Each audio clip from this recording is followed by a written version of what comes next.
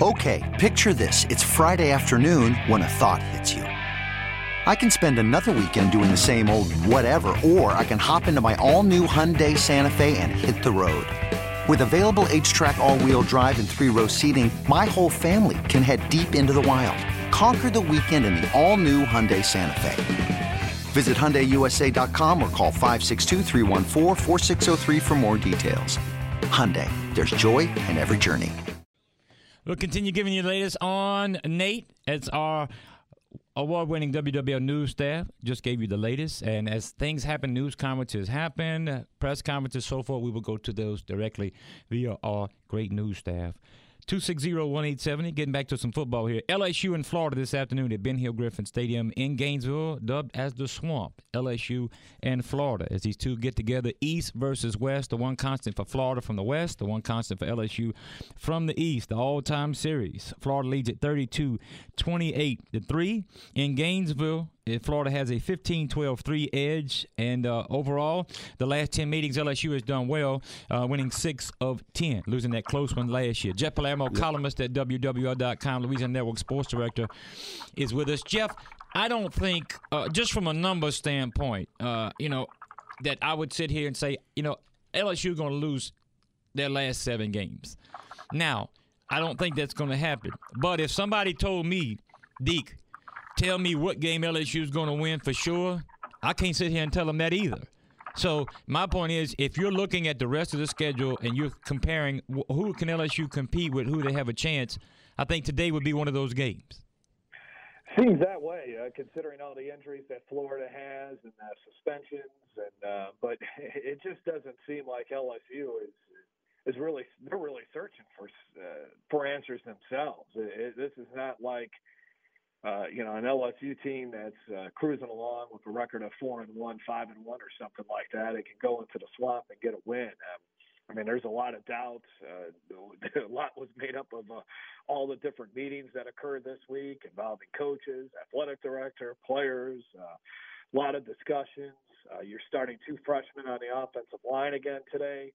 You will get Darius Geis back, but he's limited. Darrell Williams is limited. So you're going to be having Nick Brossette, who got thrown under the bus last week after he fumbled the ball in the first game and on the first play.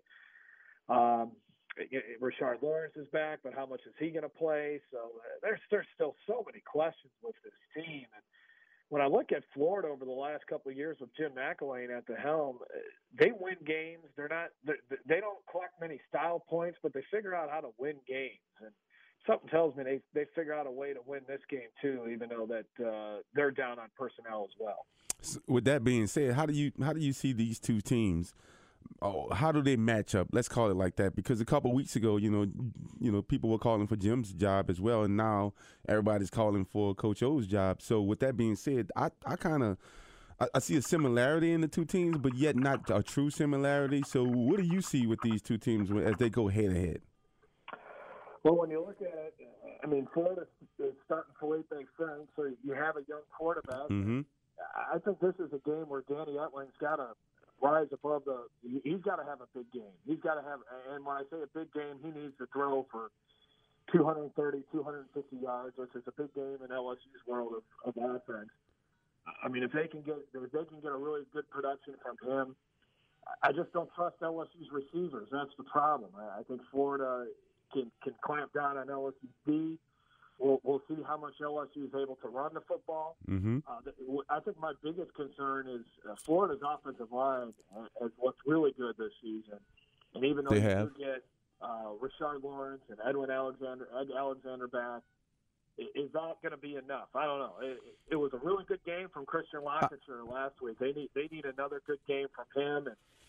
And if they can get Arden Key to show up and make some plays, there just seems to be so many ifs with this LSU team. There's really nothing that you can count on and say, okay, LSU's going to come out and they're going to do this today. It's just hard to say that. I personally don't think it's the quarterback position that we're that's making us look the way we look. I think it's just more than anything is the enthusiasm, is the lack thereof of playing, just solid, sure will to win football. Now, and and correct me if I'm wrong. I mean, I don't see that whatsoever. Now, let's call that, for the Troy game for sure. Now, I think that Danny Edelman, like you said, if he can get a 200-plus yard passing game a day or whatever, I think we'll be fine. But the issue with that is we still have to punch the ball in the end zone. You can throw for 100,000 yards in the game, but if you don't score any points, even if you get a few, let's call it a couple field goals here and there, which we've been shaky on the last couple of weeks, that still doesn't mean you win the game. Now, Florida has been able over the past couple of weeks to put up some points, put up 30, 35 points per game. Can we stop them, from scoring those points? And then also, can we punch the ball in the end zone and not rely on field goals? Yeah, they can't rely on field goals. I mean, you heard Coach Ed Orgeron this week saying they don't have a field goal kicker, and he's right. I mean, they don't. Maybe Connor Culp gets the nod gets today. The nod, we'll see how he does. I think this is going to be one of those games where you're looking at maybe the first 1 to 20 wins it. You know, it's just going to be kind of an ugly affair. It's not going to be pretty. And I think it remains close now. I don't see Florida coming in and blowing LSU out like Mississippi State did earlier this week or earlier this season in Starkville. I think this game is going to be close. It's going to be right there. LSU seems to be, based on hearing some of the statements from Rashard Lawrence this week and some of the other guys, they are obviously more motivated for this game than Troy. And there may have been last week just the looking past the Troy Trojans, which makes it a little bit. I don't understand how that happens, but it does. And so I think LSU will be fired up. I just don't know if they got. I don't know if they got the personnel, though, to go on the road right now and win a ball game. Jeff, are you in a tunnel or something? No, I got back to my car. No, because it's a little distant from here, and I just wanted to make sure that the listeners could understand what you were saying on that point about LSU. But while we got you on a good signal, Jeff, before we get to the break, this line started off at about 3, went to 5.5. So a lot of people going with the Florida Gators. Give us your prediction, LSU at Florida this afternoon. Well, like I was saying, I think it's going to be kind of an ugly game. There's nothing going to be pretty about it. But I just see Florida pulling this thing out. Something 21-17, 21-14, something like that. There's just too many questions with LSU. There's just nothing where I could see this team really relying on something to pull out this victory. Jeff Palermo, columnist at WWL.com, Louisiana Network Sports Director. Jeff, where were you at last night? Well, I actually had the game on Thursday between Carr and McDonough. Oh, you saw two of the better teams in the state then, yeah. And I tell you what, for those that are sleeping on the Carr Cougars. Don't sleep on them, baby.